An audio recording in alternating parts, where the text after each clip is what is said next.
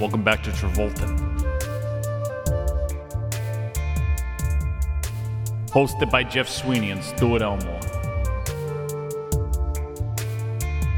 Covering Paradise City. With special guest, Cole Bradley.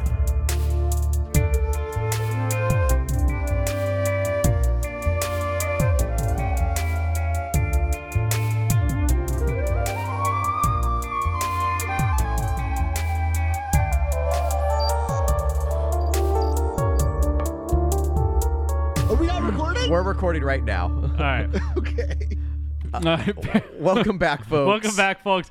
That's right. It's the original logo. It's the original music. We're back. Travolting, baby. Oh, God. Checking in with our boy. I will never escape from my pain in my prison. I am back in prison. It's like, okay, we're done with John Travolta. I can get with this Fraser business. Get with Fraser. And now I was listening to our, by the way, last week you would have heard our Now and Then episode. Yes. Which was a great episode. I actually listened to it on my way here. Yeah. And it's a good episode. Yeah, we recorded it then, and now we're talking now. Fuck Travolta. you. And now And then it could be our show with now we're talking about Fraser, then we're talking about Travolta, but the timelines intermingle. yeah. I don't know. Paradise City. I know Brendan Fraser is not in this movie, but can I just drop a hot take Yes. real quick? Yeah. Always. Just a follow up to what we talked about last time I was on here. Yeah. It is currently November 12th, 2022. Yes. The trailer for The Whale just dropped. I am no longer super confident that Brendan Fraser is getting a Best Actor nomination. Oh. I think secretly of the five, I think he's J-Lo in Hustlers. I think of the five accepted nominees, I think he's actually the one Tom has the best shot of kicking out. Imagine Tom Cruise getting nominated for It's insane. Top I Gun don't think it's Maverick. going to happen, but I think Fraser is the weakest spot. Wow. First it was he's definitely not going to win. He'll definitely he's get a not gonna nomination. But now you don't even think he's going to get a nomination. No. I still think he's in the five. I have just gone from if Tom knocks somebody out, it's Hugh Jackman, to if Tom knocks somebody out, it's Brendan Fraser. And part of that is that A24 seems to be abandoning The Whale. Really? Yeah. Uh-oh, that's not a good sign. The movie comes out in 3 weeks. They just dropped the first poster. It is just a Photoshop of the one publicity image they had already released. That's not a good sign. A24 is going all in on everything everywhere all at once and maybe pulling back on The Whale. Stuart, you and I have to be the guerrilla marketing campaign for The Whale, and not for people to necessarily to see the movie. We just got to get our boy a nomination. Fuck. But I mean, A24 is known for abandoning in the marketing stages. That's why people haven't heard of the movie Spring Breakers. Who hasn't heard of the movie Spring Breakers? Well, correction. A lot of people don't know that that's an A24 film. Because it was the first one. Well, here's the thing. It was they 3 started years before the A24 they Cult of started pretty Personality fucking started. early, and if you look over the course of A24 movies, the movies you haven't heard of are the ones that they haven't marketed, are the Yeah, ones but that they Spring Breakers- know are going to be bad movies. But Spring Breakers is not one of those. Spring Breakers was a hit. They pushed Spring Breakers insane. They came way closer than anyone thinks to getting James Franco a Best Supporting Actor nomination that year. Trust me, I was there. Who's in the A24 trenches? The A24 Cult of Personality starts around the time Moonlight makes its Oscar run and is firmly entrenched when Hereditary comes out. That is 3 to 5 years after Spring Breakers. Spring Breakers is the third movie they ever put out. First and foremost, the James Franco attempt to get himself a nomination for Spring Breakers, where it's just a video of him going, consider this shit. Very funny. Number two, let's stop talking about Brendan Fraser. Yeah, sorry. I just wanted a brief update. No, that was an important update. It's good that we did that. Welcome back to Cole Bradley, by the way, folks. Back from 2 weeks ago? 3 weeks ago? Something like that. In his episode, Passion of Darkly Noon. Yeah, we're back with John Travolta. And not just John Travolta.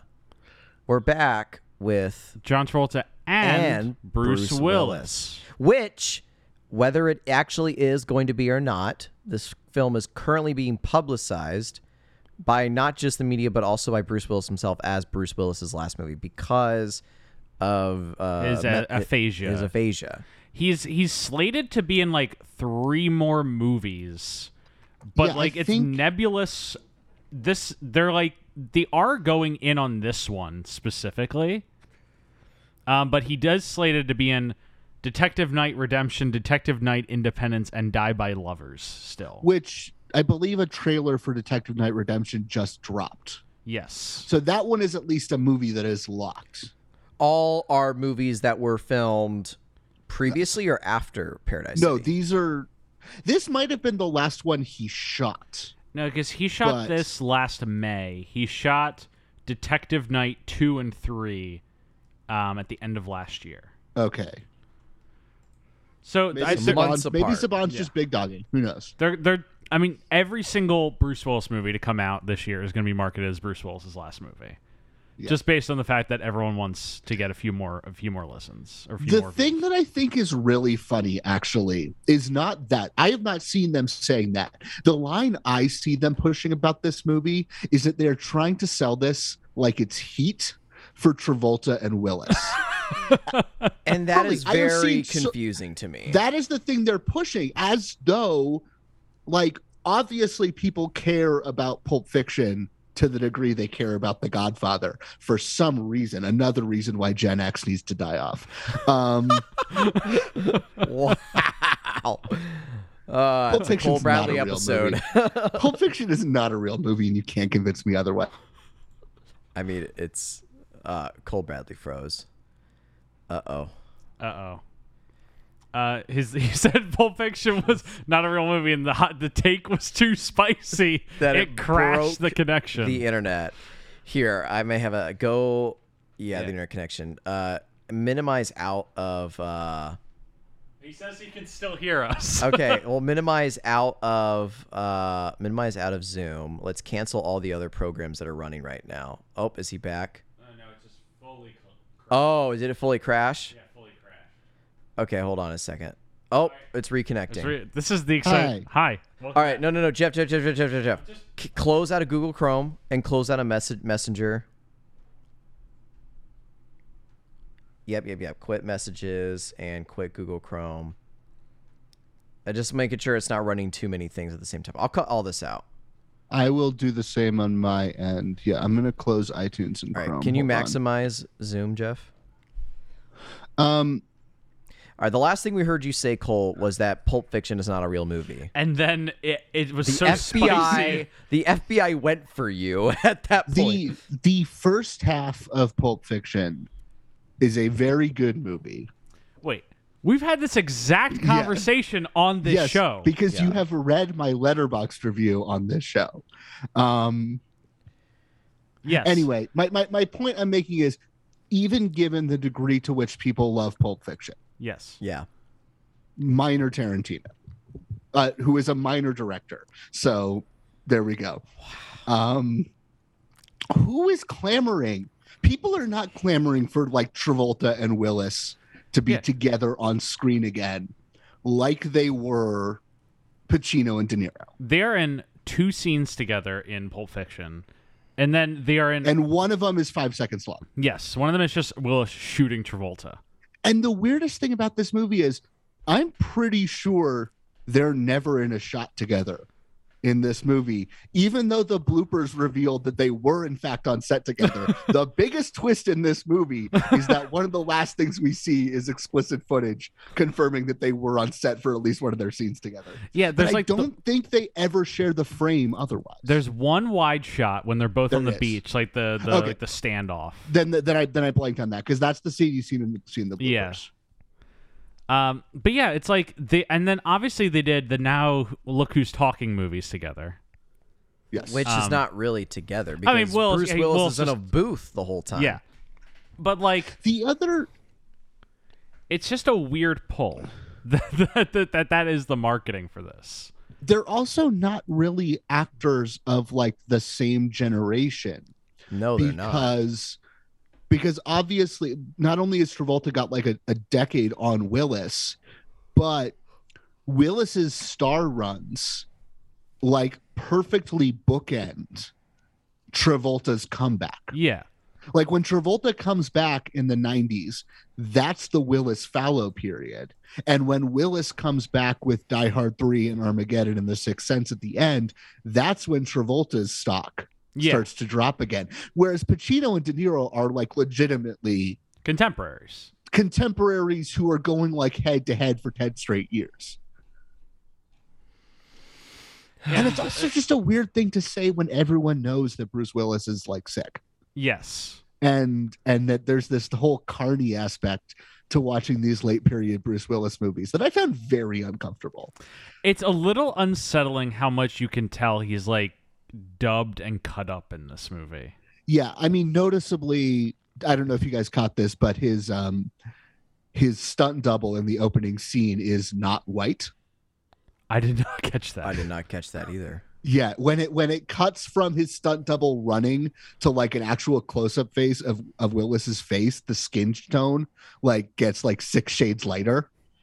His stunt double appears to either have a very thick tan or to be Hispanic or Asian. It's hard to tell because you're like a good look at his face, double, obviously, or maybe Middle Eastern. But that's my point: is that like not only are they hiding Willis, and you don't see his face for like a lot of the first movie. Couple minutes of this movie, and then he is to his credit and to Russell's credit, he is in this movie more than I thought he was going to be, given his health, and maybe more than he should have been.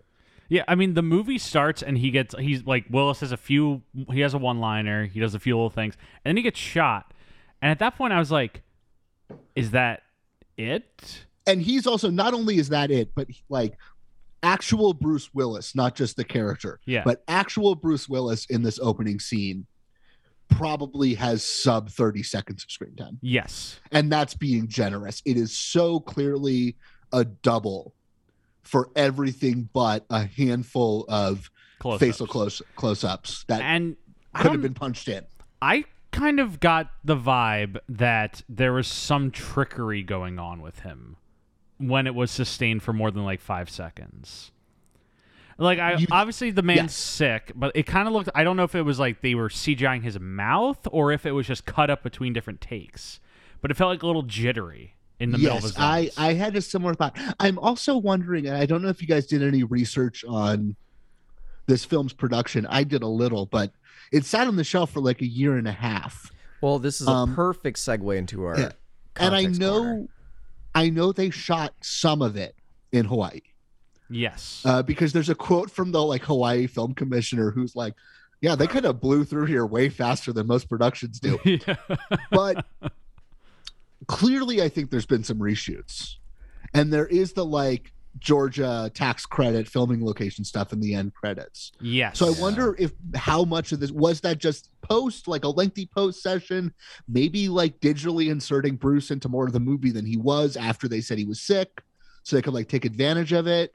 So he's clearly dubbed, maybe, or did they actually reshoot a good chunk of this in the past year and a half? So so they definitely shot for only 2 weeks in Hawaii. 2 weeks? 3 weeks. 3 weeks. 3 weeks. 3 weeks? 2 weeks. 2 weeks of prep, 3 weeks of shooting. Yes. Wow. Which is insanely fast. That is insanely fast. Like a kind of complex location shoot, if you think about it. They shot this, and you can tell in. I'm just gonna say it now, and then we'll talk about it later. But for the listener at home, this movie ends with a blooper reel during the credits. Yeah. But you can tell during that there's a lot of like, all right, we got 10 minutes to shoot this scene, like people saying that. So they were really like all day. I mean, there's a lot of scenes where the daylight isn't consistent. Yeah. I mean, the daylight in this movie is nonsensical. Oh my God. So many scenes start in like 4 a.m. blue hour, and then by the time they split apart at the end of their dialogue scene, it's sunset. And it's like, the fuck is going on? The movie's one, I think, legitimately good action scene takes place in like clearly high noon. And then the next 10 minutes of the movie are people talking about a shootout that happened last night. Yeah. Which is like, I don't even mind it. But why are you not even fixing that dialogue in post? Or like, I don't know. There's solutions to all of these problems. Hey, but Cole, and they clearly did like even Becca walked through as I was watching this movie, and first she shook her head, but then she said, "This looks so reshot." Yeah. Like she could notice from just passing how like this like it's Willis leaning up against a rock, and there's like clearly just a source light on him instead of the actual sunset. Yeah. Oh my god. And it's very clearly on a stage. Very clearly. Hey, but Cole. Yeah. Everything in a movie is intentional. Okay. Yeah, sure. Sorry, I had to pull up that Passion of Dark No, and Moon bit. I don't disagree with you. I'm just baffled by the choices. And also, as we agreed last time, intentionality is meaningless. I don't want to. I'm not letting this be relitigated. he's putting out the candle, folks. Okay. Jeff, is there any more context to talk This about? movie got made. That's what I got for you. Well, it's been on the docket for a long time. I remember I was really hoping this was going to come out because they finished filming this last June of 2021. 3-week production at Maui, and then which is crazy. Yes. Which I have to assume that the on-shelf thing is heavy reshoots in Georgia. Heavy. I don't even know heavy. Just like a lot of these Travolta, late-stage Wilson Travolta ones have weirdly long turnarounds.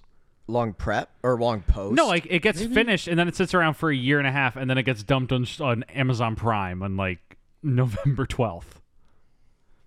That happens for a lot of these movies, I've been noticing. Yeah.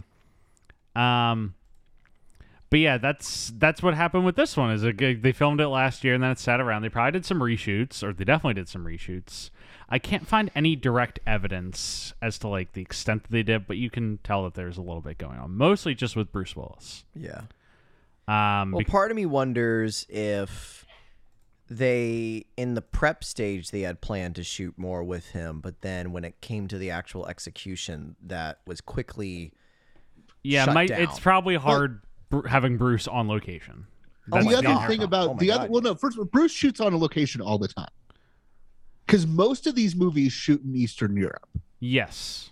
But the line on Willis before his family said he was sick was always that it was like he gets paid by the day. Yeah, $1 million a day. Yeah, that's I don't know how literal that is, but this idea that like he'll fly in and he'll leave if you pay him and you give him housing and like amenities, but you have to like work your schedules around him only being there for a tiny portion of the shoot. And I don't understand why this one would be the one to not realize that, per se. That doesn't make sense. I wonder if they wanted more Bruce in it once he announced his retirement. Yes, that's would make my sense. theory, because there's a weirdly high amount of Bruce in this movie. And like when I go on to IMDb and I look at the images, there's like a few paparazzi photos of this movie, and they're all from only 2 scenes. Which two? Every paparazzi photo of this movie involving Bruce is from the first sequence when he's on the beach with all the guys, and then the last sequence when he's on the beach with Travolta. Yeah. It looks like they actually probably shot them at just beaches next to each other. Yeah. At the same time. Yeah, absolutely. And then maybe that was the Bruce day where they had him on location, and then they did all the rest of his pickups in Georgia. He could. I was just about to say that, Jeff. I cannot fathom like watching this movie and thinking Bruce Willis gave more than like 4 days of production time. That seems, yeah, but that's high for him. Right, that seems high. Is the point we're making is that Bruce normally shoots for like 2 days max on these things. I would bet he does 1 day in Hawaii. Yeah. 1 day in Georgia. Yeah. I also wonder if maybe, since we're getting into that, if you do seem to think that the ending was shot, I wonder if maybe the ending was rejiggered. Yeah, because like they had a Mexican standoff between Travolta and Willis that was maybe originally planned to open the movie, and they reworked it because it's such a weird ending. It and is you can a very so weird easily ending. plug in like new footage of Travolta with his kid, that's all the stuff that like directly indicates this is the end of the movie, is all the footage that's not of Willis in that scene. And that's an easy rework. You Yes. get what I'm saying? I wonder if the movie was meant to start with him like capturing Travolta on the beach, going into the gunfight, and then dying and then being dead the whole time. This is all speculation. It's all speculation, but it's like compelling speculation. Because there's no blooper reel footage of Bruce. Oh, there is a little blooper reel footage of Bruce later. I forgot. Yeah, Bruce on the beach. He's just talking about the turtle. Can we just talk about the bloopers for a second? Yeah. Yeah. Yes. I fucking hated the bloopers. They all seem so miserable. They do. Here's the reasons I hated the bloopers are. I not so much that I hated them. I don't get why they're in there. All the Bruce Willis stuff seems like the joke is that in the bloopers. I mean, that he like literally doesn't know where he is. Yeah. Which, whether or not that's what's actually happening, that's clearly what the implication is. That's horribly uncouth. Then on top of that, you have just Steven Dorff bitching left and right about how much he hates the crew. And just like Chuck Russell seemingly being directed by his actors in like half the things, all for what is ultimately one good joke, which is a guy turns around and walks into the camera. Like that's the one good gag in the bloopers, and everything else, it just makes it look like the fucking most oppressive exploitative shit show production. Yes, none of it felt probably aren't fun to shoot. None of it all felt seem like miserable. bloopers. And at one point, Travolta's like kind of like, "All right, can we cut? Can we cut?" Yeah. Did either of you guys see Ticket to Paradise? No. The Clooney Roberts movie. I did that not. movie's only so, but it has an incredible blooper reel in the end credits. Like it seems like they were having fun making it. It seems like the blooper reel is mostly just Julia Roberts and George Clooney razzing each other. Mm-hmm. Like, and that's like good. either making fun of each other after one of them blows a take, or like really like good improv to try to make the extras break. And like just like seeing this, another, location is everything kind of cheapo movie with older movie stars. Yeah. Do this like miserablest blooper reel after the first good blooper reel I've seen in years just really drove home how unpleasant this is. Well, for Paradise City, it didn't really feel like a bloopers reel, as it really just felt like a uncomfortable behind the scenes documentary of what was going on. Because you're right, like there was a moment where like John Travolta's about to start a take, and then Chuck Russell yells some direction mid take. He's like, "Oh, so are you just gonna talk in the middle of the scene? You gonna talk in the middle of the scene? You're gonna talk over my dialogue? You're gonna talk over my dialogue?" And I'm just like, that's not funny. That's uncomfortable. Like I don't want to see this. It's so weird. Oh, It man. is the strangest choice I've seen in a movie in a hot It second. also comes 3 minutes into the end credits. Yeah. It comes after the Times New Roman big fog credits. Oh my god. Jeff, you haven't seen Wakanda Forever yet, have you? Tomorrow morning. I've seen it. There's too. a piece of billing in Wakanda Forever that's gonna make you scream in the theater. I'm very excited. Oh, Okay, boy. say no more, please. We're both No, seeing I it won't. tomorrow. I'm I gonna, won't. I'm gonna See text you the tomorrow. second we get out. Also, Yeah, you're gonna know exactly what I'm talking about. to both Cole and the audience and the listener at home, I would just like to say, if we seem slightly unfocused during this episode, I know. I would just like to say Stuart and I just got out of a screening of RRR. Oh my god. One of the best fucking movies I've ever seen. I woke up this morning at 9 a.m., put Paradise City immediately on. I watched it last night. Watched Paradise City. The movie ended. I got off my couch, got in my car, drove to the theater, watched RRR with the director in attendance, then drove home, started recording this. That's my day. God, I hope Variants takes the tour to other cities. I mean, I've seen it twice. Everything I've been reading is that RRR, it will probably do some more. Yeah, I think they're gonna roll it out to every major market, which means I'm gonna get to see it a third time. Hell yeah, great movie. It's so good. The best movie. I'm terrified about what his American movie is gonna be. Oh, did he announce he's making one? Not literally, but he signed with CAA. And he, Okay. I mean, again, I don't literally think there's a project, but he did say he's developing another Indian movie right now, and then after that, he's gonna think about going overseas. Like he indicated that it was in the cards, was that he was gonna come and make something in the States. No. But he works really slowly. Yes. So that's like years out, assuming the demand is still there, which I think it will be. We got the scoop tonight about what his next India movie might be. Yeah, we did get that. That sounds good. It sounds good. RRR rules. God, it's so good. I hope it's a great movie. All right, but I just wanted to get that out of the way, and also just say that if you haven't yet, you should find an opportunity to see RRR. Gents, I'm having a much better time talking about the speculative nature of making this movie than I think I am when we actually talk about the plot of this movie. Yeah, I got it's just underwhelming, man. Okay, so Cole doesn't even like it. Wait. I'm sorry. So Jeff, what are you doing here? What are you doing? I kind of like this movie. I don't hate this movie by any means. I don't hate it either, but it's just the same nonsense. I was kind of sitting on my couch going for all 93 minutes of this and thing. I'm going to say this. I am someone who watches a wealth of direct-to-video action and crime movies. Yes. But I largely ignore these like faded star driven Redbox movies. Yes. I just don't. They're just when the whole trend started, I thought like, this might be a fun thing to like know about. And then immediately I was like, there's just too many of them. And so I just tapped out like 6 years ago. I just gave no pretense to keeping up with these things. I don't know if I've told you this. Thousands of them.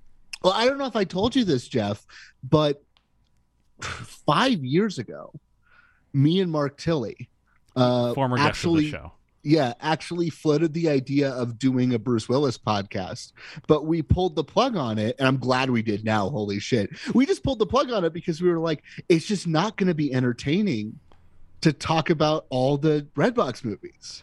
That's half his career. That was when I told Stuart about Travolta. He said it's not going to be entertaining to talk about all the Redbox movies, and I said, but no, "Yeah, Travolta we're has not so stopping. many less than Willis does." The problem with Willis isn't because I don't think these movies are in and of themselves worthless. Yeah. I am a real exploitation movie head, and by that I mean I watch every straight to streaming teen movie. Yeah.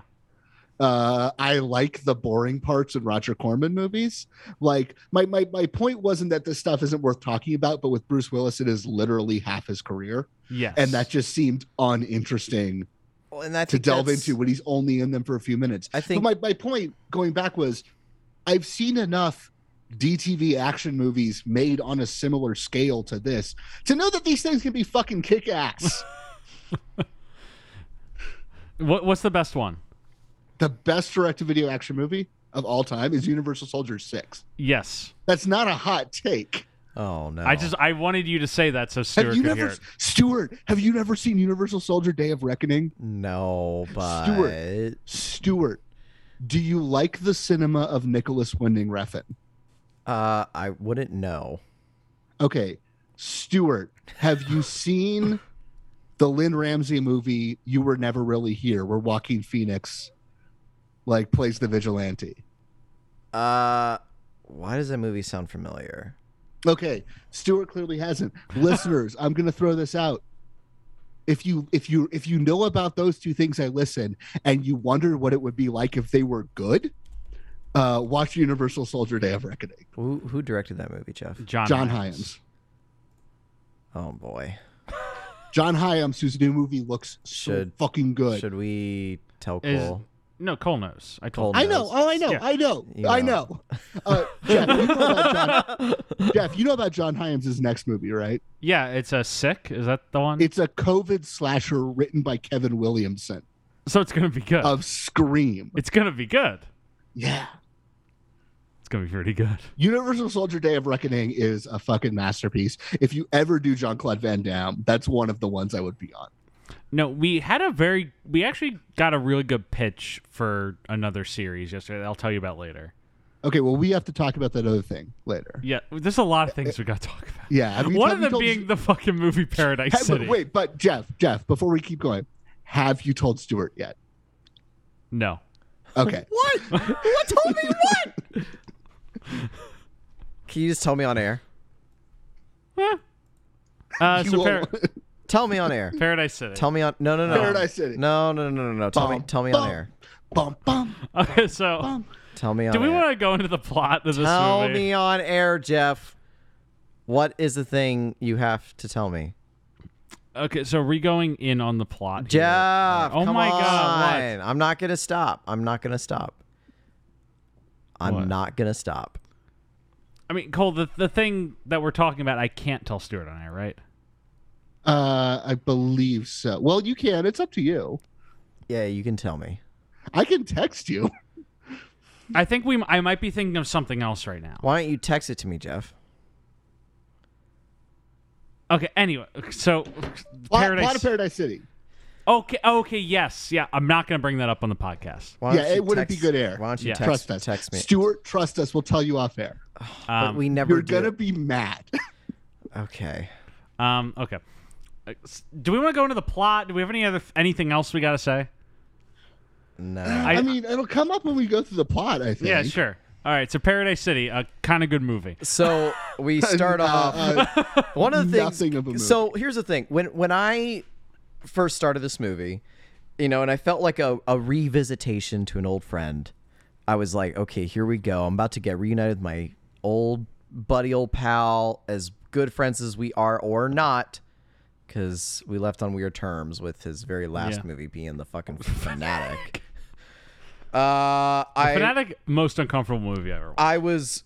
I was enjoyed by the familiar opening of the million logos that we get at the beginning. I was like, oh, yes, we're back at John Travolta land because we have a million opening logos. It is just nonstop. I counted 5, Oh, there's including one more. that is just a capital group. Yeah. Just like Miller Capital or something. Which I believe is how a lot of these movies get financed. Yeah, It's just 100%. Normally not in the opening. Yeah, it's not. All the hedge funds usually don't get logos. Isn't like STX mostly just an outgrowth of a hedge fund or something? Didn't I read that somewhere? I believe so. And now they're like completely collapsing. Yeah, what happened to STX, man? They funded a lot of Democrats in the the midterms, Sure. and apparently that's where they put all their God money. bless Saban, though. Saban, good company. We stand. Yeah, they released good movies. It was very funny when they insisted on calling it Saban's Power Rangers. Do you ever think about that? I think about that all the time. Saban's Power Rangers. You know what movie fucking rules, by the way? Power Rangers? Saban's Power Rangers. It's so good. One of the best. Was that the movies one of that was like 2017. sponsored by Krispy Kreme It's the one with Elizabeth Banks as the It's bad the guy. one with Elizabeth Banks and Bryan Cranston. and Krispy Kreme? Maybe I It don't has know. a lot of Krispy Kreme. I haven't even seen the movie, but I know it's got a lot of Krispy Kreme product placement. Is that movie getting a sequel? No, It did not make money, right? Aren't they making? it did not make money, and I think there's some legal issue preventing Okay. them. I think Saban lost the rights Okay. to Power Tra- Rangers. How will we endure?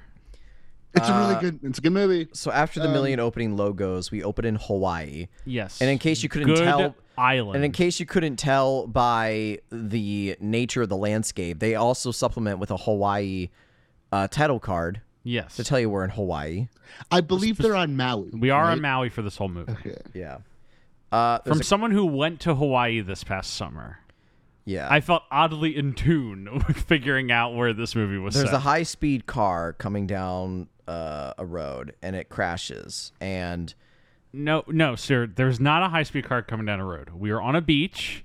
The camera pulls back. We hear the sound of a high-speed car. And we see the camera shake, And yeah, the camera which shakes. is 100% one of the coolest things in this movie. Yeah, I actually rather like this opening shot. Yeah, And I the like camera, it. It's, and the it's camera shakes, interesting. and then it pans over to a tree where there's a car crashed into it. Like clearly they couldn't do the stunt with the car crashing into the tree, so they found an interesting Yeah. way to just like imply it and then pan to the crashed car. I mean, the semi fourth wall break of the camera being affected Yes, is like a nice. It's a nice idea because again, if you can't show the stunt, and I would have preferred they showed the stunt, obviously, but the contrast it as like the camera shake is like a bridge between the serenity of the pan across the beach to the chaos of the car crash. It is like a little disruption of the flow of the shot. yes. It's clever. And then I like how you assume that it's going to the camera's going to stop at the door and pick up with the person getting out of the car. Bruce Willis' stunt double. Bruce Willis' stunt double. But instead it continues and it just gets really tight on the license plate and the trunk of the car where you just hear and a banging. We'll find out. It's one of the nice moments in this movie. Yes. And then the door opens and we reveal Bruce Willis. Yes. His stunt double. His stunt double. Well, but then we shot from the neck down. But then we eventually get a face reveal of Bruce Willis. Well, we get all the way down to the beach. Like a minute later, after a lot of neck down shots of him dragging someone across a beach. Yes. He has a prisoner with him, or a hostage, or whoever, in a bag, whose head is covered by a bag, so we never get their identity. Gets surrounded by armed henchmen, and I'm already writing down, this is already ridiculous. This is when I was like, because he starts shooting at these guys, and they're completely missing him, but he's like hitting a bunch of guys. Yeah, because he's the coolest but then he gets shot, and then he gets shot and killed. And something else happens in there, which I think is interesting. It's going to happen again like 10 minutes later, where he like gives this spiel about how he has legal authority over the person he's holding. Yes. Because he's a bounty hunter, which Steven Dorff is going to repeat in the next scene of the movie. And it really feels like something Chuck Russell or whoever wrote this movie read is like a thing bounty hunters like say sometimes. By the state of Massachusetts, and put it in twice penal and then code. got bored of it.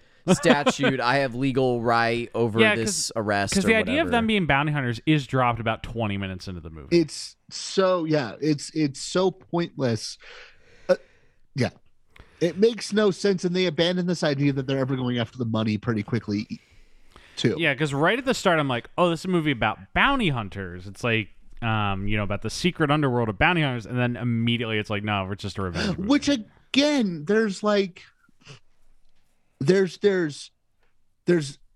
hints of a more interesting movie. Yes. Here, because if you're a white guy living in Hawaii working as a bounty hunter, you're not catching people running from the mainland to Hawaii because that's not where you'd go. Yeah. So you're really just this like kind of brute force arm of the colonial state. Yeah, just in a way, while also quote unquote working class, which is something the movie hints at in the first Steven Dorff scene, and I guess near the end of it.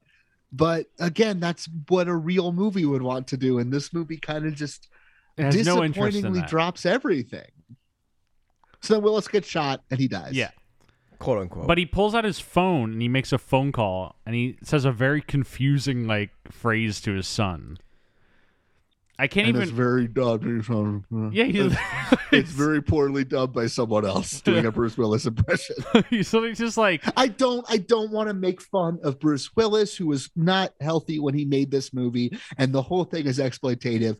But on the other hand, I think we can acknowledge that and also point out that the really bad dubbing, it's terrible, is funny. It sounds ridiculous because it's not him, and that's why it's funny, and that's why I'm comfortable laughing at it. We're not laughing at Bruce Willis. We're laughing at how the filmmakers think they could have gotten away with this. Yes. We're laughing at the movie Paradise City. Right. So I didn't know this was a flash, if this was a flashback or a flash forward or if this was present day. Yeah. It left a little bit confusing because Bruce Willis's body then falls into the ocean and washes away. Yeah, and Adele starts singing. Really? Is that this guy? Oh, whatever. You were doing a James Bond thing. Yeah, because that's the opening of that movie. Is he falls in the water and there's the blood trail coming from him. But anyway, I thought Gold's been take me down to the paradise, which is not in this movie. It's not in the movie. Paradise City, the song, is not in the movie. And Stuart also pointed out, you know what they spend maybe 3 minutes in? The actual city, Paradise City. It's not even a city. It's not even a city. It's a tribal clan. They burn it It gets down. 3 minutes of screen time, and most of it's spent in a hut where a dude trips on ayahuasca. Stuart. We're going to get to that scene. Stuart, We're going to get to that scene. No, I have to say, How can you say all this and then contend this movie's bad? I won't say it's like it's horrendous. Interesting. That's the thing. Can it's we not talk about interesting. the actual death knell of this movie? Yes. What? There's a The lot. actual death knell of this movie isn't the Bruce Willis stuff, and it's not the John Travolta I mean, it is kind of like is the kind of Travolta phoning stuff it in. a little bit. and kind of half asleep, and also weirdly not in the movie. The death knell of this movie is that after this opening with Bruce Willis, it introduces you to Steven Dorff as like Moondog from the Beach Bum, but as a Hawaiian bounty hunter, giving a really like locked in and engaging like perma hungover scumbag performance. He's pretty And I good. love Steven Dorff. Steven Dorff rules. He's so good. And then after 5 minutes of Steven Dorff kind of bumming his way across a beach, the movie does its actual bait and switch, which is that this is not a Steven Dorff movie. This is Blake Jenner's first post cancellation project. What was he canceled and Blake for? Jenner is. I don't know the Blake Jenner story. I will give. Would you like the Blake Jenner story? Yes, I think we need Please. the Blake Jenner story. So I admittedly am someone who bought a lot of stock in Blake Jenner very early. Because Blake Jenner, Jeff, do you know this? I know he was on Glee. Oh no.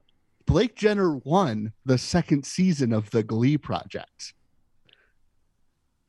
the reality show to determine who would be the new cast member of Glee. And then he my got to be And on then Glee. he got cast, but he's the real Glee Project success story, where the season 1 winners were on the show and then didn't stick around. He kind of stuck around because he's this incredibly charming, handsome guy who had real life chemistry with Melissa Benoist, who he would end up marrying, and who was his co-star on that show. And also, this is right around the time Corey Monteith dies, and they need a like charming, handsome, brunette, white guy lead of the show because their guy died.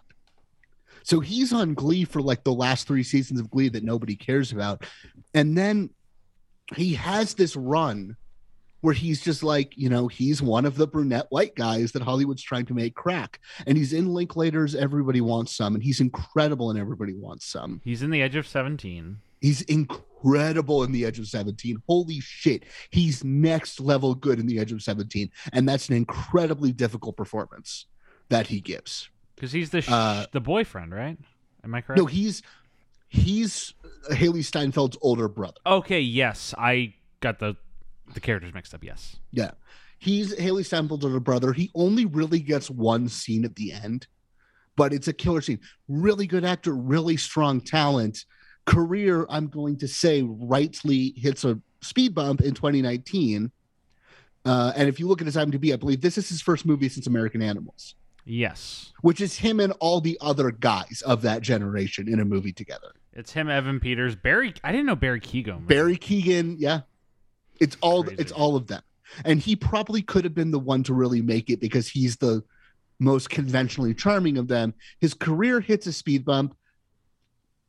Gonna dance around this a little because he and Melissa Benoist get divorced. And then she posts an interview that says, hey, remember when I said I fell and like broke my eye from falling? That was actually Blake Jenner throwing an iPhone at my face. So he gets hit with like some pretty serious spousal abuse stuff. He kind of taps back and says, yes, I did it, but she was hitting me too. I think she denied it. And that, as far as I know, her denying that was the end of it. It did not ever seem like he was in any way not a piece of shit about the whole thing. Yes. But aside from that, he is in the cursed Richard Linklater movie that is cursed. Merrily we this is- roll along.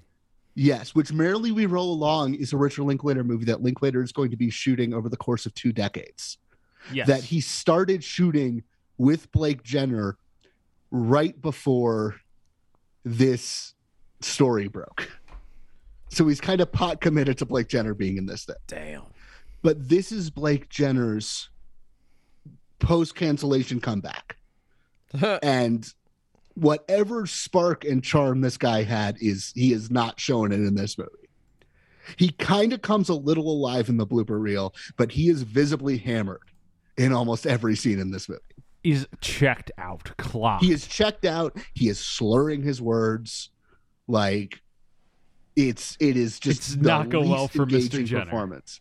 What? It's not going well for Mr. Jenner. No, he's so unengaging in this. It is funny how this movie does do a like literal steps of engaging protagonist. Yeah. Because you go from Willis to Dorff to Jenner. And by that point, you're like, all right, are we going to get lower? We got one else coming? And then like John Travolta steps on screen, but then not for very long. He's in a little bit. He's in a little bit. He comes in for a little bit, a little taste. Yeah. John Travolta pops up and it like immediately singles the most obvious twist of all time. No, what I like is Dorff is like, yeah, everyone's been hunting this guy. God, what's the fake Bilford.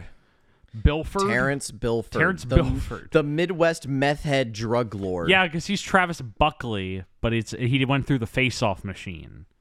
Yes. From Terrence Bilford. And it shows this like 7-Eleven security camera footage of Travis Bilford going in and killing 3 cops. And in that moment, and like, it looks like Travolta in that. And more importantly, it looks like Travolta in his life on the line biker outfit. And that's when I was like, okay, this is going to be, Stuart's going to love that. It was such grainy 7-Eleven footage. It was a little hard to tell, but yes, I knew right away. I was like, oh, well, that's Travolta. But it's not Travolta, I don't think, in that shot. I mean, it's probably a stunt double. It's just probably it's just very obvious that Travolta's going to be that like guy. Maybe shady billionaire isn't just working with this vanished drug kingpin. He is the vanished drug kingpin. Yeah, because we never see the vanished drug kingpin. Also, if we're talking about Travolta fits, do we want to cue the music? Oh, are we going to talk about the hair already? We gotta. Wow, this is quick. All right. Let's cue the music. Cue the music.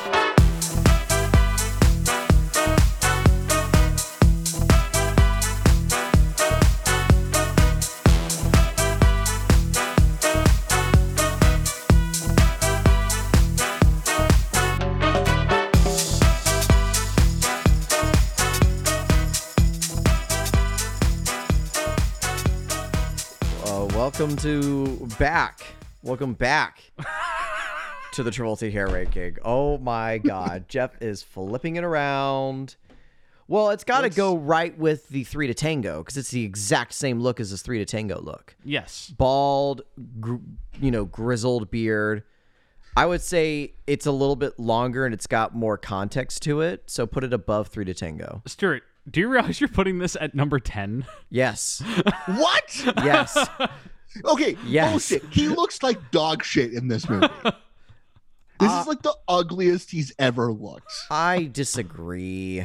All you get is like the neck fat. Well, that's a little harsh. Well, and it's not his hair. I'm going to be a little harsh if you're going to put this fucker in the top 10. Well, in terms of his hair. Number 11? 3 to Tango. No, number 11 What's number 12? Perfect. Never seen Perfect. What's the first? What's the highest movie it beats that I've seen? Blowout. That's fucking insane. Absolutely not. I'm performing a citizen's arrest. Jeff, we need to claim control of the list from Steve.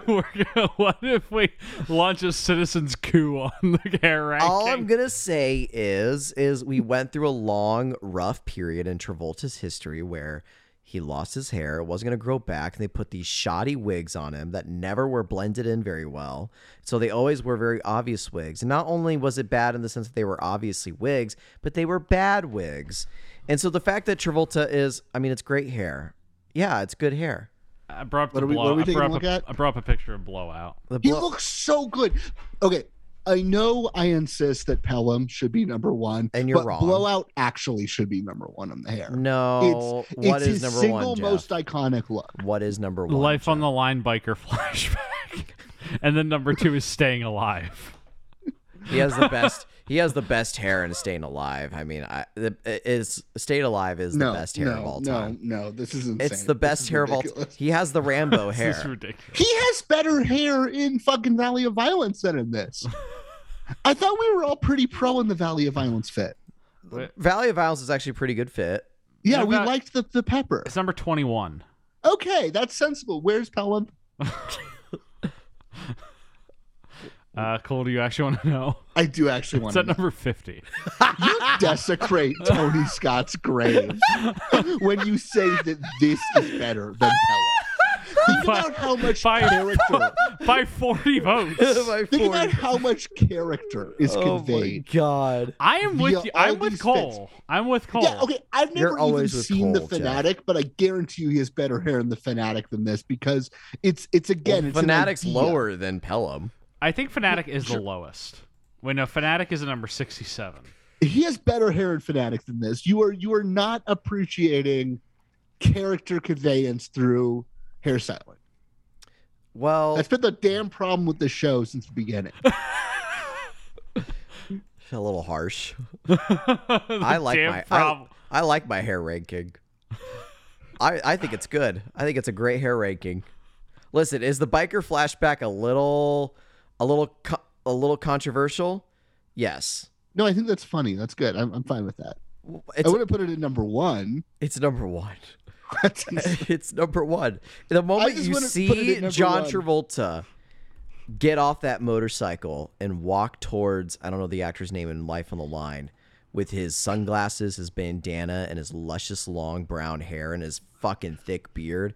Oh my god, I creamed. I don't in my think I've ever pants. even heard of Life on the Line. You gotta watch it. It's actually it's maybe the his craziest- best movie he's ever made after.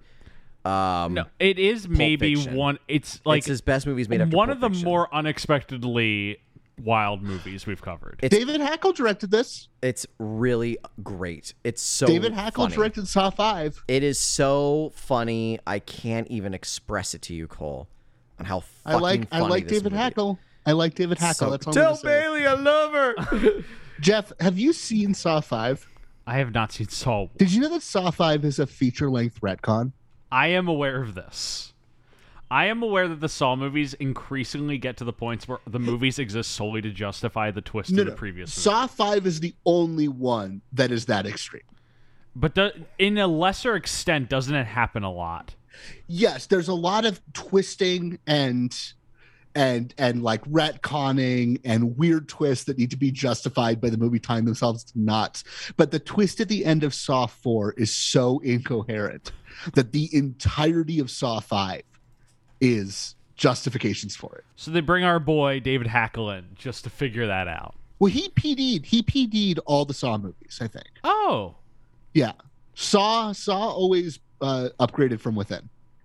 And they're like Bond in that way. yeah, he's a production designer and second unit director for those movies. Yeah. David Hackle's It's like good. the I guy David who Hackle. was the second unit shooter for Phantom Menace, who then went on to do Battlefield Earth. Sure. Speaking of directors, can I just say, can we talk Chuck Russell for a second? Let's talk Chuck Russell, Chuck the Russell. director of this movie. And I Am Wrath. Yes, and I'm Raph. We talked about him before. I want you to know that we're already an hour in this movie, and we've not gotten past like the 5 minute There's mark. okay. You said it before we even started recording, Cole Bradley, that you did not want to do a 3-hour episode. Okay, I'm holding you to that. My kind of like scoffing at you saying that was more at the implication that we had a wealth of material to talk about with it. Okay, go on about Because Chuck. I can tell you this, I have about 2 other things I want to say about this movie. Okay, say what you want to say about Chuck Russell. Well, so Chuck Russell. So if I said the Chuck Russell thing on mic or only ever off mic? You've said it on mic, but elaborate. Okay, I'll elaborate on this. I am constantly fascinated by Chuck Russell's career because I think Chuck Russell has made the best first 2 movies of maybe any director ever. And the rest of his career does not bear fruit, Yes. is the thing. So let me just run down Chuck Russell. And I'm sorry if you guys talked about this on I Am Wrath. No, we talked about it briefly. Okay, Chuck Russell's first movie is, I believe he might even be a dollar baby. Chuck Russell's first movie is Nightmare on Elm Street 3, Yes. which is a huge hit, and is the movie that kind of gets the Nightmare on Elm Street franchise back on its feet. Because Nightmare on Elm Street 2 is kind of a flop. Yes, good that is movie, obviously a but beloved movie now. But it was not then. And Nightmare on Elm Street 3 is the movie that kind of sets the pace for the franchise as big effects showcase, kind of like fun and zippy. Freddy's making jokes left and right. The mythology starts getting its ground seated. Like that is like the Saw 2 of the Friday the 13th. It's the one that makes Freddy funny. Yeah, it's the one that makes Freddy funny. It's so good. It's so scary and tense and weird, and it's an incredible effect showcase, which is like put a pin in that. That is really the movie that sets up that, like, for better or for worse, you go see a Freddy movie, you're going to see some insane prosthetics and stop motion work and just like going above and beyond. Yes. His next movie is The fucking Blob. Which you want to talk. Have you guys seen The Blob? I have actually not seen The Blob. I've not seen this Blob. Okay, the first Blob is whatever. It's a dumb 50s monster movie. I don't have a whole lot of love for 50s monster movies. Sorry if I'm bragging on it. I think it might literally be 1960. Whatever. 1958. Chuck Russell's Blob is like as good as The Thing and the Fly. It might be better than The Thing and the Fly. It's next level, one of the best horror movies of the 80s, one of the best movies of the 80s, period. And again, it is just a mind-bogglingly complicated effects showcase because of how much of it is basically stop motion effects with a gel.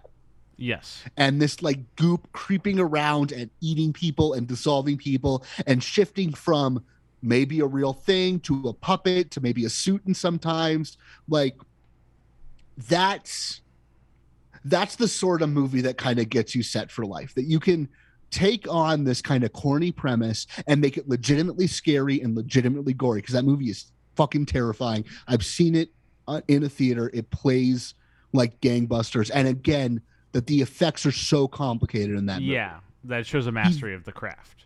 He then takes 6 years off because he's working on The Mask. The fact that there's a 6-year gap in his career is because he is trying to develop the CGI for The Mask. That is my understanding. And he gets it over the finish line. He gets over the finish line. That movie's a massive hit, obviously because of Carrie, but that's also quietly up there with Terminator 2 in terms of like the big early CGI showcases. Yeah. Like what that movie does, I don't really like that movie, but what that movie does is truly groundbreaking. Here's my question after having outlined those as his first 3 movies. Why the fuck didn't he become James Cameron? He tries because his next movie is with Schwarzenegger. Yeah, but that's the thing. His next movie is Eraser. That's a work for hire job. It's not an exciting. That's like one of the last Arnie movies. That's Arnie on the way out. That's Arnie like trying to claim to relevancy. And all of a sudden, Chuck Russell has gone from the like standard bearer of crazy American effects blockbusters to like an anonymous work for hire guy. And he spends the rest of his career in that mode. And it baffles me. And he never gives interviews, so I can't figure out what it is. There's 3 big things, and then I'm going to run the rest of it down. Yeah. He does Eraser, Bless the Child, which is a Kim Basinger horror movie. Which is just a cheapo summer, programmer. The 2002 The Scorpion King movie. Which is good. Bold. That's my thing. Like, that movie kind of comes alive. It's incredibly well directed. He outdoes Summers in some of like the action scenes of that movie, truly. The problem with it is Dwayne has not figured out how to act yet. He is dire in that movie. He's dire in it. It's a good movie though. But like, okay, we'll get to what he does next. But why didn't he make The Rundown? Why did Peter Berg make The Rundown? I could not tell you. I could not tell you. Even by the standards of clearly whatever potential of Chuck Russell being a major director is gone at this point. Something happened after The Mask. Maybe he's an asshole. He came up with Frank Darabont, and Frank Darabont is famously unpleasant, and nobody likes to work with him, and that's why Frank Darabont's career is dead. Chuck Russell doesn't seem that endearing in the blooper reel. Sure. He also never does press. Mm-hmm. That's part of the mystery. But even if he's not going to be a major A-list director, Why isn't he the top level mid guy? Why isn't he Peter Berg? Why is he doing shit like? Because if you discount an episode of Fringe, Yes, in 2010, he does not do anything between The Scorpion King and I Am Wrath. and he comes in for I Am Wrath after Bill Friedkin quits. Yes. He's like a last-second replacement. That's the weirdest part about it. Now, the weird thing about him is he's made 3 movies and is working on a 4th movie since coming out of hiatus. 2 of them are DTV Travolta movies. Yes. Jeff, you know what the other 2 are? They're Indian films. He's the only American director to make Bollywood movies. He goes over to India. He made one and he's working on one now. Are they These good? aren't movies that are like there was that movie Dangal that was Disney opened the studio in India and made a Bollywood movie, and it's the biggest movie in Indian history. That's not this. Like, Chuck Russell is not doing this as some sort of like big studio cross promotion thing. Chuck Russell just goes over to India and makes Bollywood movies. So this is what it looks like. Is it good? Jung Lee. I haven't seen it. It sounds interesting. But it's just such a bizarre career. And I came to this movie with an open mind, being like, well, 30, 40 years ago, he was an incredible director. Does he still have it in him? He's totally asleep for all this movie. We've talked about how it's like a reshot weird mess. There's one scene where it comes alive. And that's the big hotel shootout. Yeah, the hotel shootout's pretty good. It's The kind of hotel fun. shootout has the only squib in this movie. And it's an incredible squib. Which That is a very big compliment, Cole. Oh, it's such a fucking good squib. Holy shit. When they shoot the maid.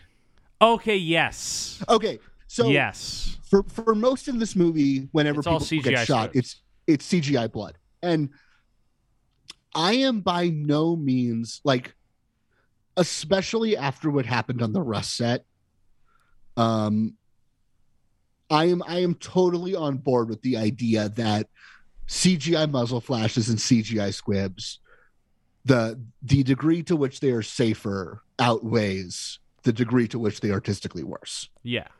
That being said, it is extremely nice to see a real squib go off in this movie, and not just a real squib, but like clearly him knowing that this was the one he could do.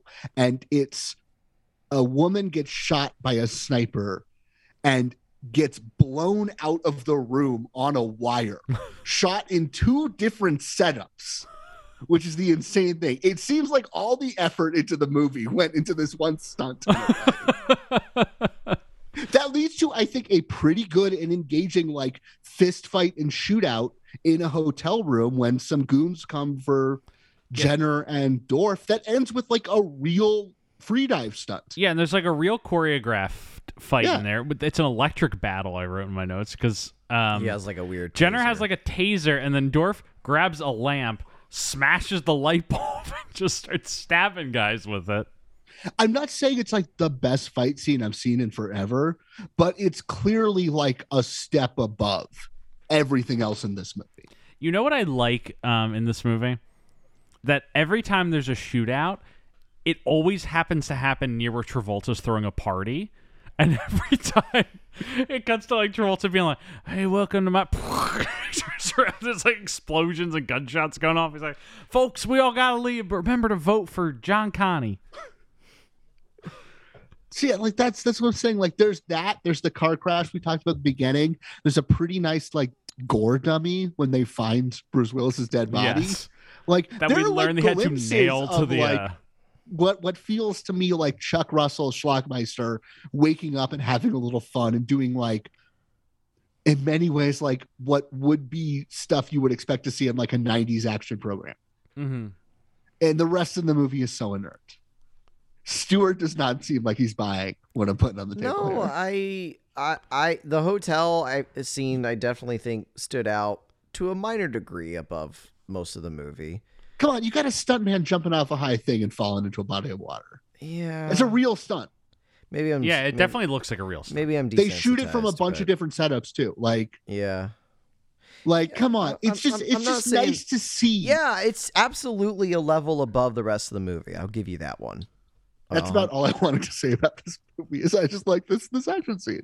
Yeah. And then every other action scene is an incredibly dire, terribly choreographed shootout with maybe like some hand-to-hand combat that just looks like dog shit. It's all very shaky cam. Yeah.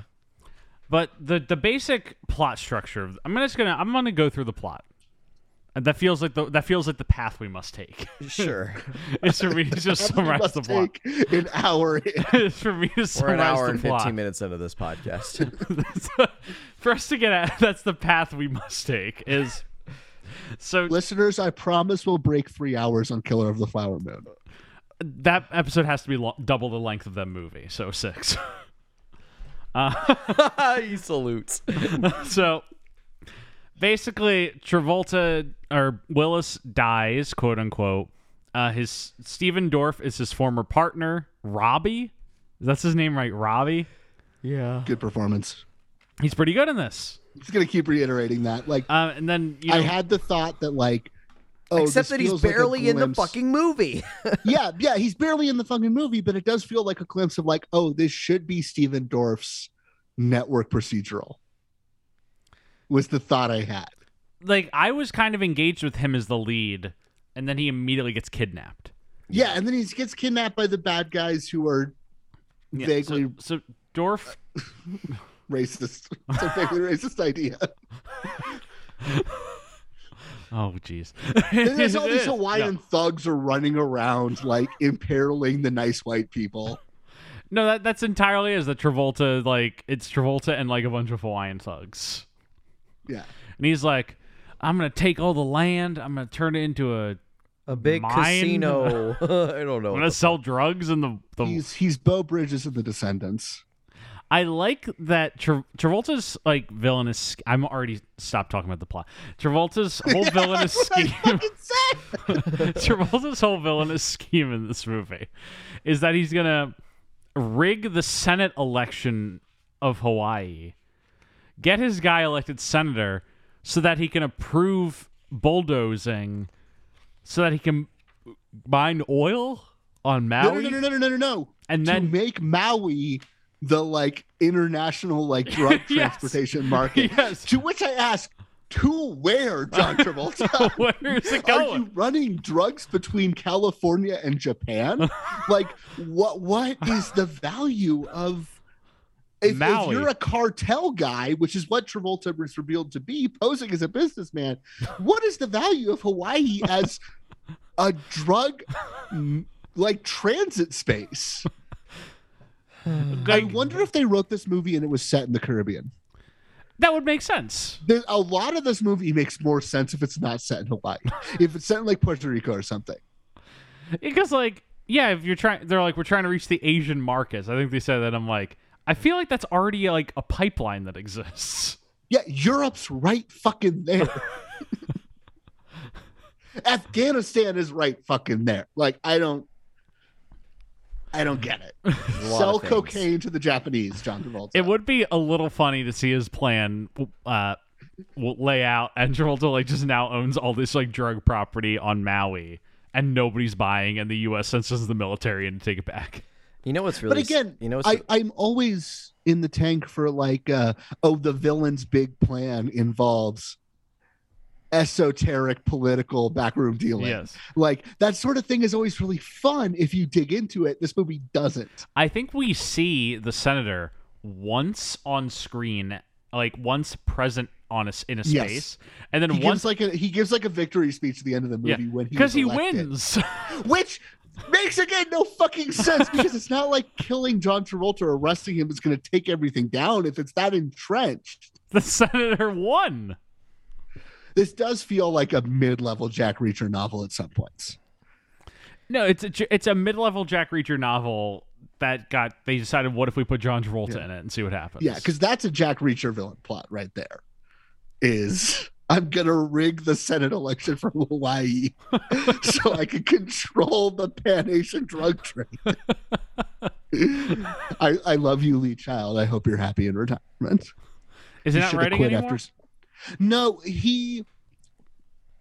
he's co-writing them with his brother right now, but with the explicit plan that like after this next book or the one that comes out next year, it's going to be a clean transition. Okay. He's out. He's just managing the transition, and it is his brother. How old is Jack Reacher at this point? Jack Reacher is pushing 60 at this point because those books do explicitly take place in real time. Jack Reacher musters out in 97, I think, is the canon. I hope they continue to Jack Reacher getting like 80 years old and still. Well, the last couple Jack Reacher books, I haven't read the one that just came out or the one that came out last year, but the few before that definitely had the sense of like, oh, he's maybe getting too old for this shit. Danny Glover style. Okay, I got the plot back up. All right. So Stuart looks so bored. Stuart looks the most. Stuart is just on his phone. Stuart was so angry that we had to go back to Travolta. He tried to get out of this. Why did I try to get out of this? You tried to be like, maybe. Stuart said the words, maybe we don't have to cover any new movies from it. When did I say that? You said this 2 weeks ago to me. I don't remember that. Yeah, but when he gets his next Oscar nomination in 6 years, you're going to be glad you did. Who? Travolta? Travolta. Get a dream. Get a dream. Like he's got another comeback in him. Get a fucking dream. No, he doesn't. He's never. We've talked about this show. We don't need to rehash. We started this show. We don't need to rehash almost this. 2 years ago, with the idea of like, you know, we're really rooting for this guy, and now Stuart's like, "Fuck him! I hope he drops dead." John Travolta has a better chance of having a real career in 5 years than Brendan Fraser does. Fuck you, Cole. Sorry. No, that's not true at all. Because if that is true, then the movie industry really is broken. This is really a broken industry, if that's honestly true. Travolta, kind of good actor. He's good. He's good in this. He's good in this. He is. I think I've settled on he's good in this. He is. He might be playing a Mexican. I can't decide. I think he is. No, but here's the thing. Like he's doing a bit of an accent. He's doing a Robert Downey Jr. on All-Star Weekend. Listen, I know. Show us All-Star Weekend, you cowards. The people demand it. Stuart, are you aware of All-Star Weekend? No.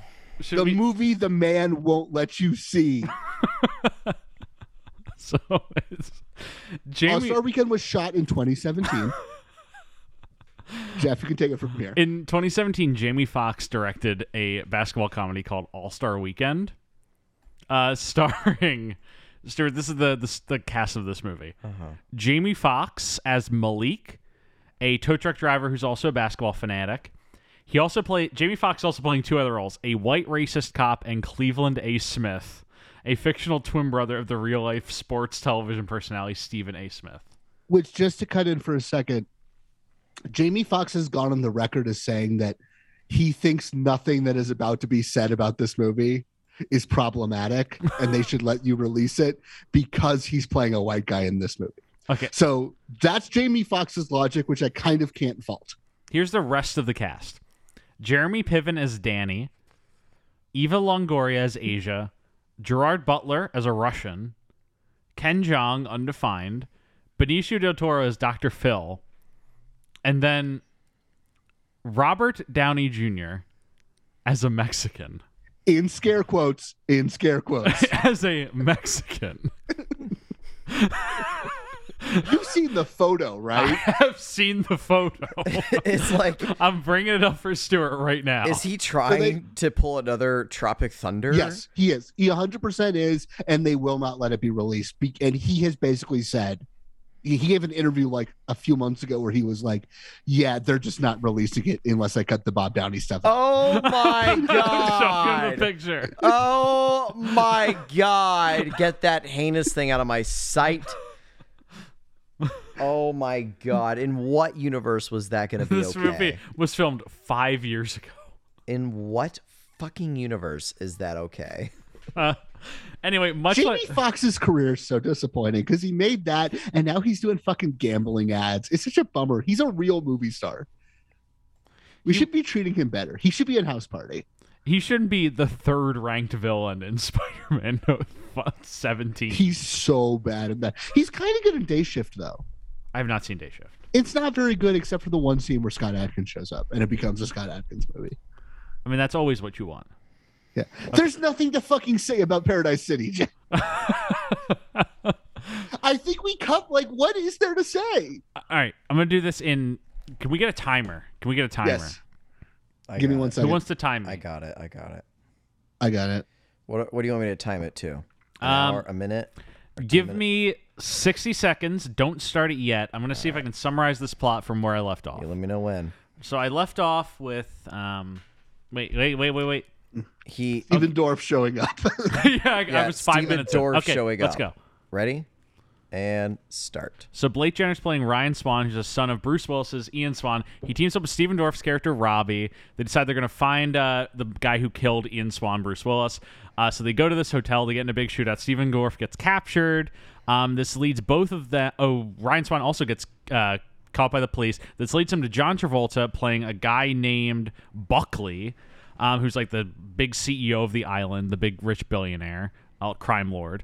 So he offers the money to go away and stop investigating him. They decide they're going to continue to investigate him. Ryan Swan teams up with a woman named Savannah who works at a strip club but is also a cop and also is from Paradise City, which is a village in the middle of the island. So they go to this island. Ryan Swan trips on ayahuasca. They reveal that Ian Swan is still alive. They go back. They invade Travolta's hotel. They get Travolta. They almost kill him. Ian Swan gets shot. Travolta gets captured at the end. 1.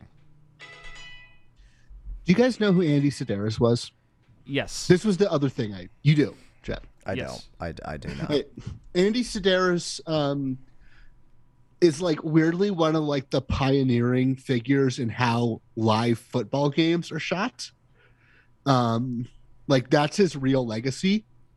But his other legacy is that in the 80s and 90s, Andy Sedaris kind of hung out in Hawaii and made a series of vaguely connected movies in which Playboy Playmates and Playboy Bunnies and Penthouse Playmates or whatever it is. Penthouse Pets, sorry. Yeah. Played like bikini-clad CIA agents fighting drug trafficking in Hawaii and occasionally Florida. And these movies are incredibly fun, but also just incredibly silly, full of completely ludicrous action, wacky effects, any excuse in the world to get people to take their clothes off. Yeah. Weirdly bisexual in how they like ogle men as much as they ogle women, which is kind of the charm of them. They're very like wholesome in the fact that they're sleazy. But when this movie reveals to itself that the linchpin of the plot is a strip club where all the corrupt people go, that is actually an intelligence gathering operation for a Hawaiian nationalist movement, I was like, oh, this is a bad Andy Sedaris movie. And what it's lacking that Andy Sedaris has is like not to be sleazy, but like if you're going to go into the strip club, why is it a closed strip club? Yeah, there's never any nudity. Like this movie is like, I mean, I guess it's the times these days, but this movie is like hinting at tastelessness. And never committing in both the violence and in the eye candy of it all, that it's not willing to like cash in on, and that's maybe part of the reason why it feels so vapid. Yes. Is that it should be like softcore in a way, and it's not. Because there's like, it's a big part where it's like, all right, girls, let's go find out what we can, and all these strippers walk out. And then we cut to Blake Jenner outside of the club, and one of them comes out and is like, yeah, here's what we found out. Yeah, you want to see the strippers get into a shootout. Yeah, you want to see strippers just ask the people questions. You want to see them get the information. Like I said, there's just like all these opportunities for this movie to have more levity or more intellect, and it doesn't want to do either, probably because Chuck Russell sounds like he's completely bored. He wants to go home. He wants to get his guaranteed 10 and go home. I wrote some random quotes from Travolta in my notebook that we just simply have to acknowledge. At one point, Bruce Willis introduces himself as, "My name is Swan like the bird." Yeah, I wrote that down too.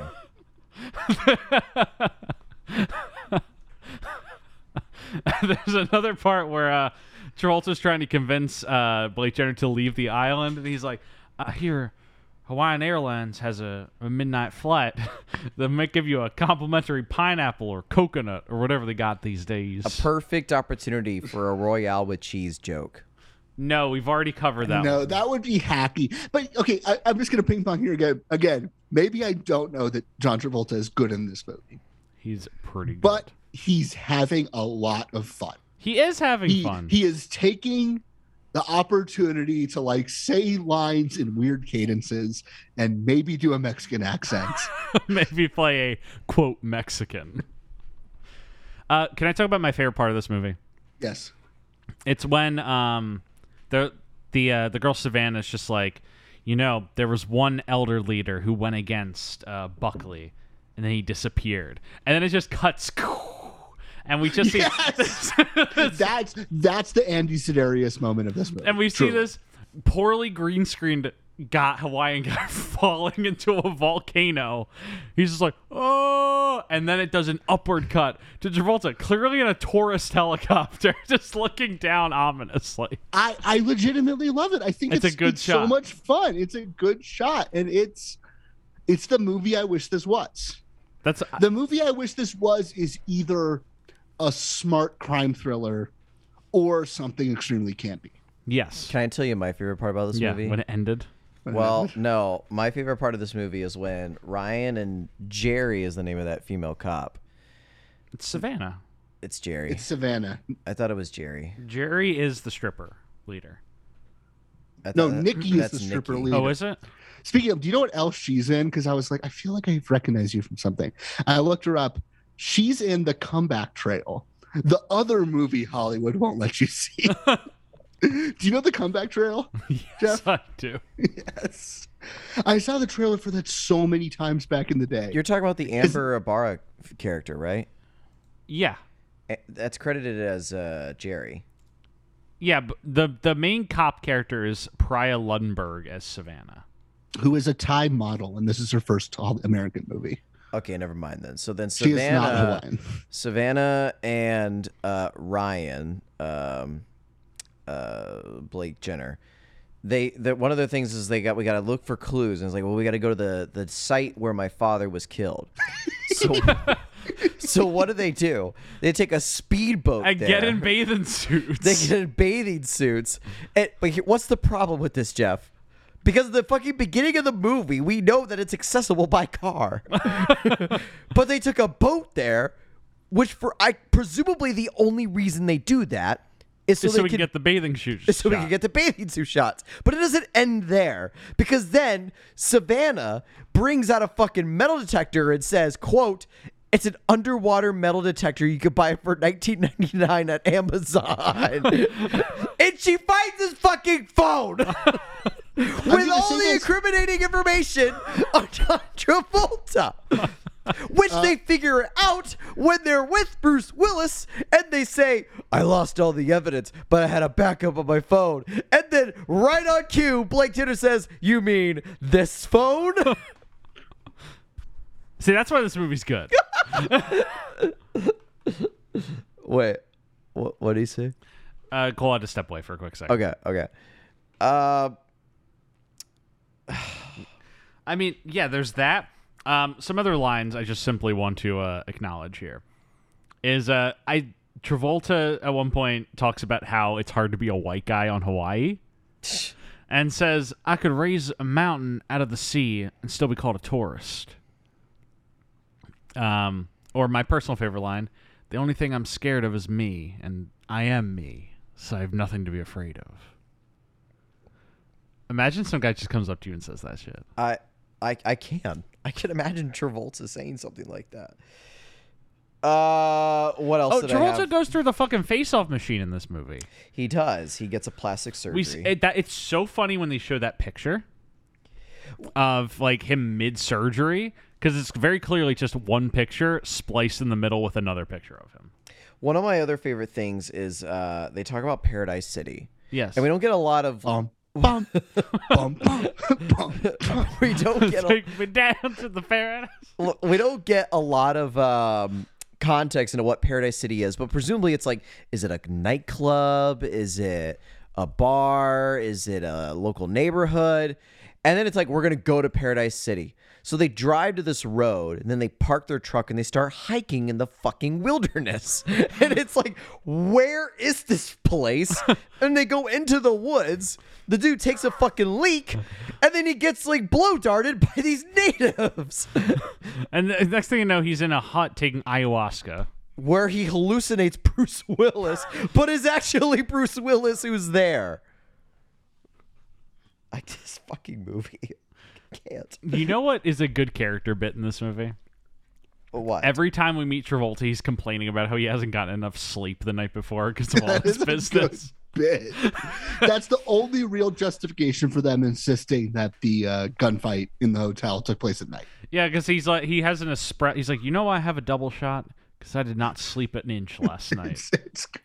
And then every time he does it for all three of like the main lead characters. Every time he interacts with one of them, he's like, you know, sleep is very important, and I have not gotten any.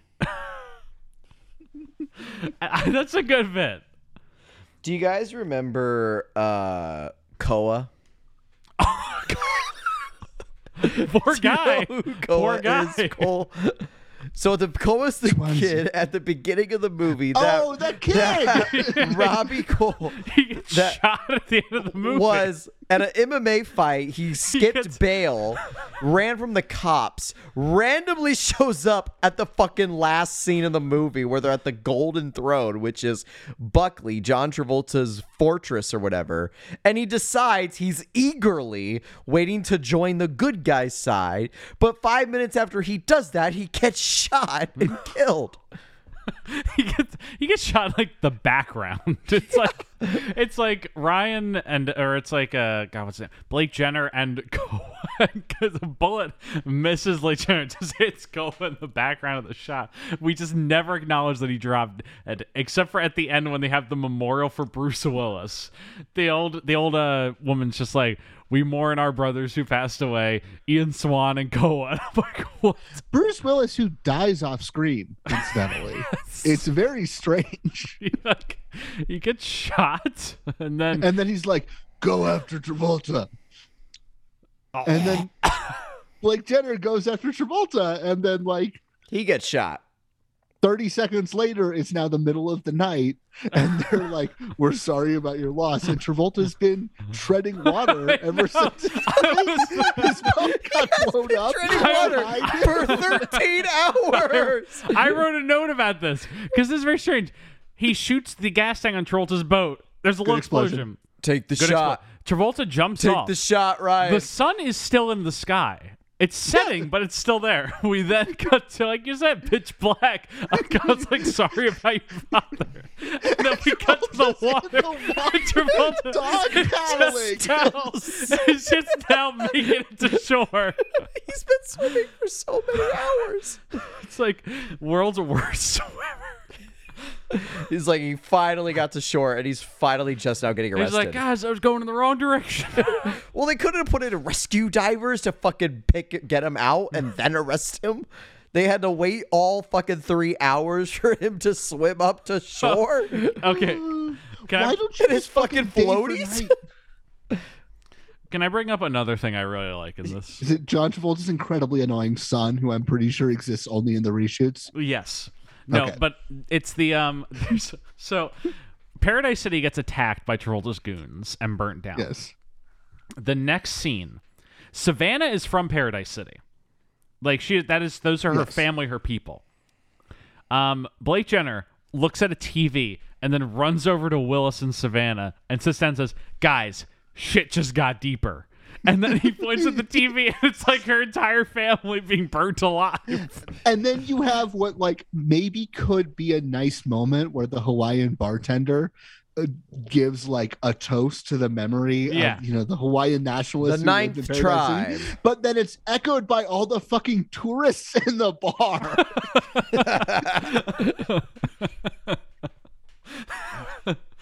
See, this is why this movie's kind of good. And then, No! and then at the very end, you see that Ryan, who got the bounty for Bilford, gave it away to the tribe to rebuild Paradise City. And then he's with Savannah, And he says, well, I hope after this we can all stay friends. And she says, that would be very boring. And then they make out. For why? Because, well, the movie's over. So fuck you. That's why. Like, and that's the end. And that's the end. Until the fucking blooper reels. Oh my not god. a good movie. The blooper Jeff, how reel. much money did it make yesterday? Let's find out. I'm going to the shit, numbers. We love the numbers. The show is brought to you by the numbers. NoNumbers.com. Paradise City. No, not Paradise City Production Company. It says on IMDb the budget is estimated to be $20 million. That is way more money than I think this It movie is not. They have not reported grosses. Yeah, I'm not seeing anything. Either they have not reported grosses, or it made less than Christian baseball movie Running Up the Bases, which made $1,000 yesterday. Good to know. I mean, I think it's worth pointing out that in the history of Travolting podcasts, this is the most recent movie that we are covering post-release. Yes, this movie came out Very astute. yesterday as of our recording. And then we are and then it'll be airing 1 week after its release. I'm very annoyed that I couldn't go see it in whatever theaters they're playing it in. I'm looking. It is available in one theater in the Chicagoland area. Which one? Cinema Chatham. I've never I've heard of never that. heard of Cinema that. Chatham, powered by Imagine. It's a movie. Where is it? It's in the deep south Is it side next to a fucking Walmart. Skokie? Well, that'd be why I haven't heard of it, because I never go down south. It's in the deep south side next to a Jewel Osco and a Walmart. Fitting. Ew, Fableman's only made $60,000 yesterday. Oh, it's a That's not great. studio movie grill. Oh, ew. I don't know why it lists as Cinema Chatham though. Did you see that Wakanda Forever might not break 200 I did. for the weekend? Why? That's, I don't know. That's not great, though. That's really terrible. I could see this movie having a mid-level. I mean, Marvel movies are Cinema on score. they're on a downswing right now. They're on a downswing. This will be the most one successful one of the It's trending to be the worst reviewed one since Eternals. reviewed or box office. Reviewed. Interesting. Really? Metacritic. I saw Metacritic was down to like 67 the other day. That might bounce back once it's a general release. Yeah, I hear good movie though, right? It's okay. You've seen it. It's slipping from my brain. It's the best one in forever, though I think Eternals might be a good movie. Okay. Stuart wants to end this podcast. I really do want to end this podcast. Stuart wants to go. Not this recording, this Yeah, podcast. no, I picked up what you put I want down. to end the fucking podcast. Well, then maybe we'll talk off mic. Stuart, you're never getting out of this. I'm gonna tag that bit. I'm going to splice getting that out of this. I'm gonna splice this audio recording and I'm gonna put it at our podcast series finale. You're never getting out of this. Bum, bum. Okay, any final thoughts on Paradise City before I close this out? No. Cole. Eh. Yeah, fun. I mean, Here's my final thought. I actually don't understand what the appeal of this is besides cashing in on whatever last star power those two guys have. I don't understand what the version of this that someone who would like this, why they would want to see something like this. It's just very sad thinking about this and like two other movies are going to be Bruce Willis's last movies. It's very, very sad. Like I think about last movies an actor makes a lot before either their retirement or their demise.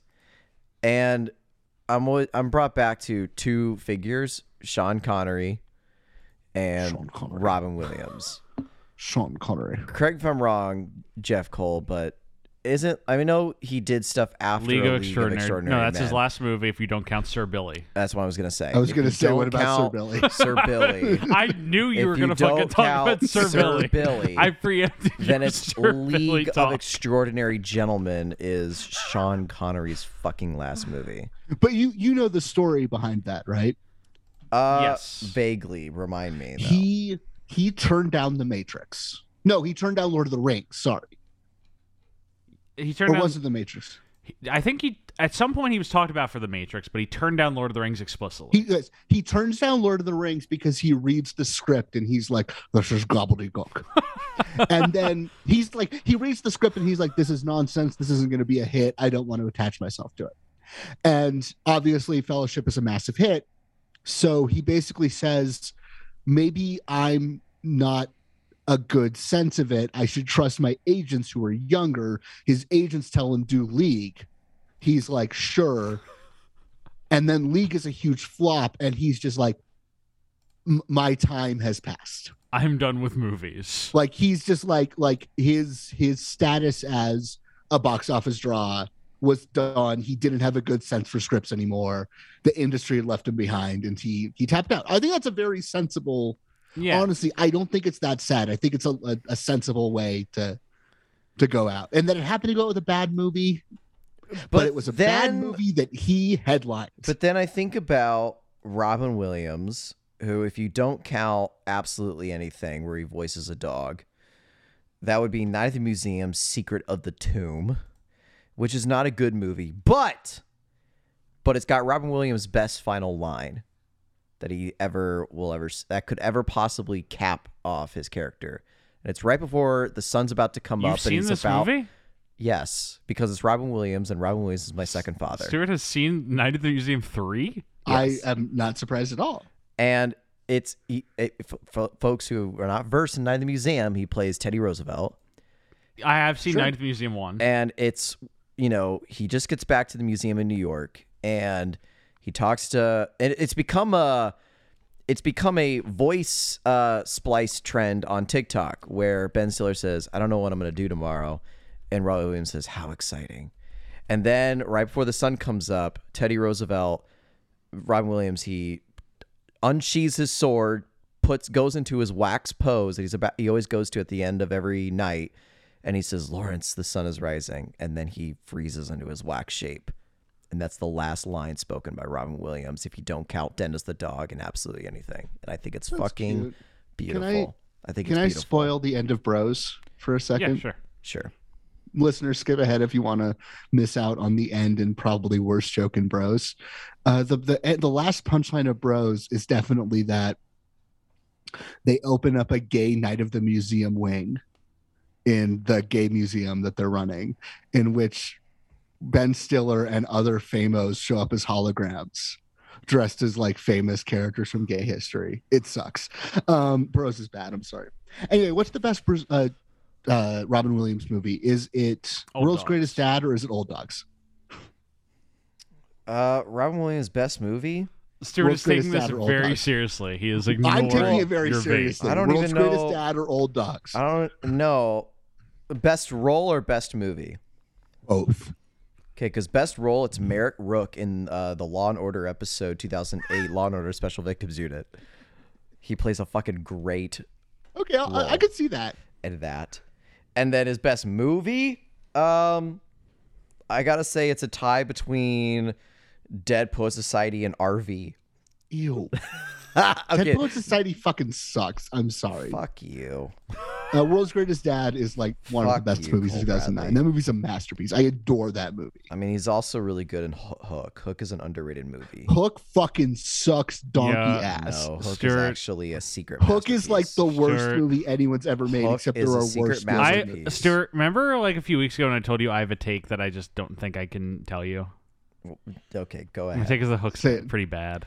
No, Hook fucking is interminable. Hook is actually a secret masterpiece. Hook is fucking unwatchable. And Spielberg knew that. The only reason Spielberg it's knew not that. Spielberg the worst knew that. Steven Spielberg movie is that Ready Player One is maybe the worst movie anyone's ever made. Well, I kind of like. You're talking to the guys. I don't love Ready Player One, but I think it's okay. You're talking to the guys who cover Battlefield Earth. I've never seen Battlefield Earth. Battlefield Earth has incomprehensible movie. A moral fortitude that is lacking from Ready Player One. An evil moral movie.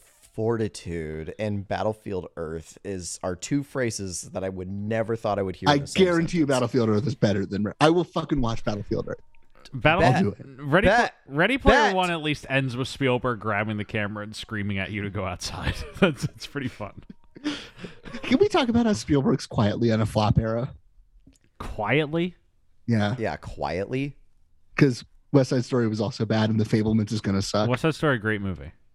Fableman's gonna be He pretty good. made the best movie anyone's ever made, and then he lost the ability to make movies. What's the greatest movie? The Post. I'm gonna stop this recording right now. I'm gonna stop. what- can Thank I- you, folks, can for I- listening can to I the say Travolting one thing about Podcast. Steven You can Spielberg? find us on Can Apple I say one Podcasts, thing Google about Steven Podcasts, Spielberg? Yeah, go Spotify, before and he turns it YouTube. off. I You have can not check seen us The out on our Fablemans yet, Instagram, but I have at seen Armageddon Travolting Time. Pod. And You if can I email was us Steven with questions, Spielberg, I would have comments, changed my name returns and fled for the border at by now. TravoltingPod@gmail.com. You can find Jeff on Instagram or Twitter at Jeff W. Sweeney. You can find me on Instagram at Stuart185. Cole, Oh, he actually has it all last memorized. thing to plug before I shut off the fucking machine, you heathen. The Post is like one of the great movies of the past 10 years. And Stuart with and I that- actually did this fight on this show. Join us next Because week I'm very pro Post. as we go back to the Fraser's Edge schedule. Post. Post. We're going to cover post. Brain Candy. Am I right on Oh, that? Kids Jeff? in the Hall. Yeah, Yeah, Kids I in the didn't know Hall he Brain- was in that. Kids He in the is, Hall, Brendan Brain Fraser. Candy. Oh, Brendan crazy. Fraser's next little role that we get to. It's gonna be one of his next other. It's gonna be the next in his trend of doing these small roles before he hits another slam dunk with George of the Jungle. So thank you all for listening as we travel Stuart, back. I need to correct you. to I need to correct you. I'm Travolting. sorry. He does not, in fact, hit a slam dunk with George the Jungle. He does, in fact, hit a tree. Thank you all for listening. We'll see you He's next won week. this episode 500 points. for Cole. Goodbye. See you all next week. Thank you all for listening.